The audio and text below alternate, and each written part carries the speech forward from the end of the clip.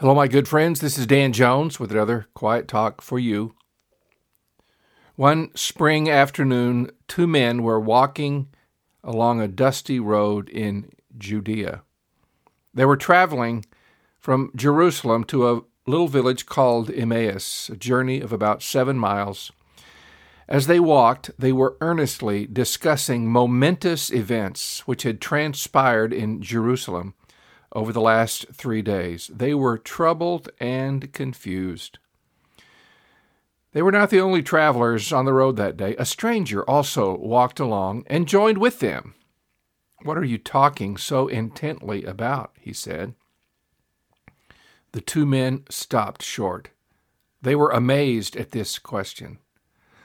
"Are you the only man in town who doesn't know what's been going on in Jerusalem?" "What are you talking about?" said the stranger. "We're talking about Jesus, the man from Nazareth. We're talking about his mighty miracles that he performed and also the wonderful teaching he gave in the sight of God and everybody in Israel. But our leaders turned him over to the Romans to be crucified. We all thought he was our Messiah, the one who had come to set Israel free from bondage to the Gentiles." But then the strangest thing happened. Some of the women in our fellowship went to the tomb where he had been laid this morning. They said his body was gone. Then they said they saw 2 angels who told them he had come back from the dead. Then some of the men went and checked, and sure enough, the tomb was empty. We don't know what to think. Then the stranger began. "You guys just don't get it. Don't you remember what the prophets wrote? Didn't they clearly predict that Messiah would suffer before entering his glory?" He then began to open their minds and their hearts to all that had been written in the Scriptures about himself. For the man talking was Jesus, who had that very morning come out from the tomb. They had not been able to recognize him when he first approached them on the road. Has Jesus ever come to you and you didn't recognize him? I'll bet he has. Very often, our preconceived ideas about the way things should pan out make us blind to the approach of our loving Lord. He comes in unexpected ways through events and situations that maybe we would rather not have had to go through. In the darkness and confusion of these 2 disciples, Jesus approached. He was himself what they needed and longed for, but they didn't know who he was. Back in the book of Genesis, we read about Jacob. He had to leave home.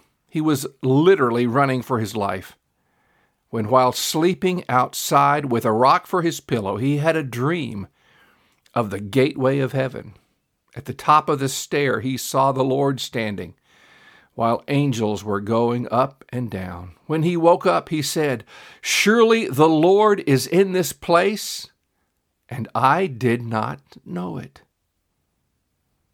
Well, before long, I'm sure it seemed like just minutes to them, the 3 travelers reached their destination. It was beginning to get dark. Jesus acted as if he was going further. The 2 said to the stranger, "Stay here with us, it's getting late."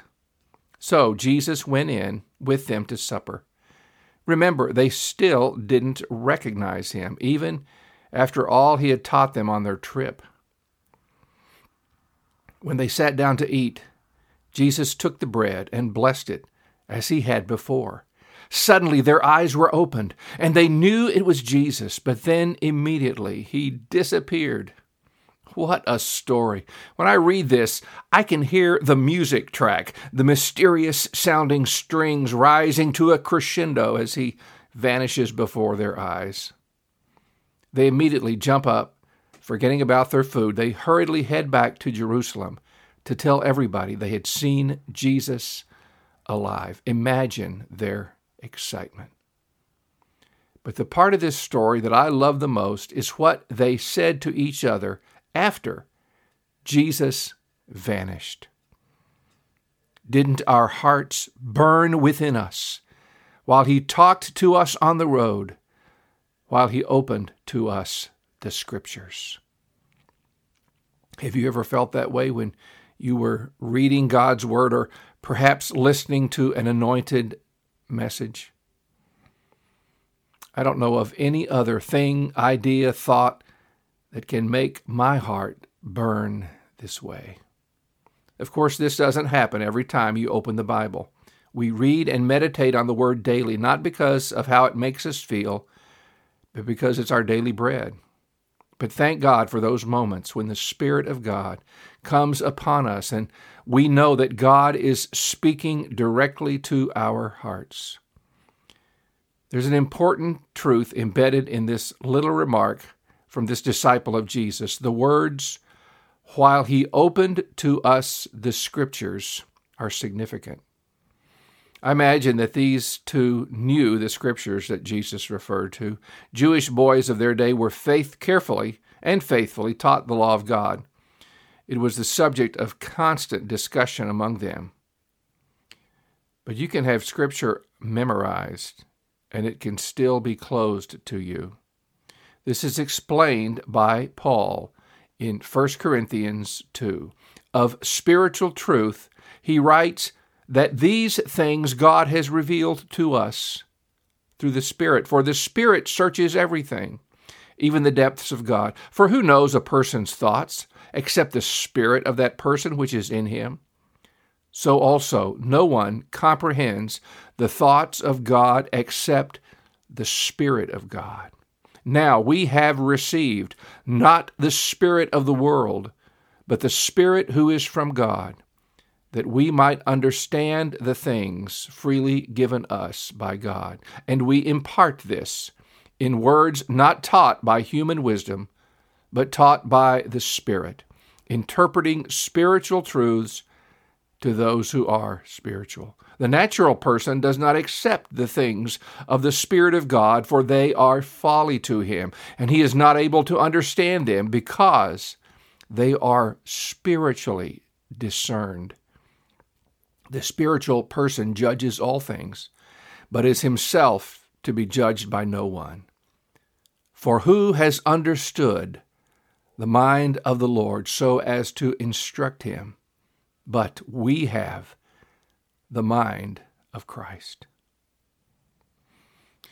In our fallen state, our fleshly minds cannot comprehend God's thoughts, His truth, so we need the operation of the Holy Spirit in us. He must turn the light on for our darkened minds. Many approach the Bible in an academic way. Now, I'm thankful for godly scholars, especially those whose proficiency with languages enables us to read the Bible in our own tongue. But academics is not enough. You can be an expert in biblical languages and expert in the history and culture of the ancient Near East, and yet not truly comprehend what God seeks to communicate.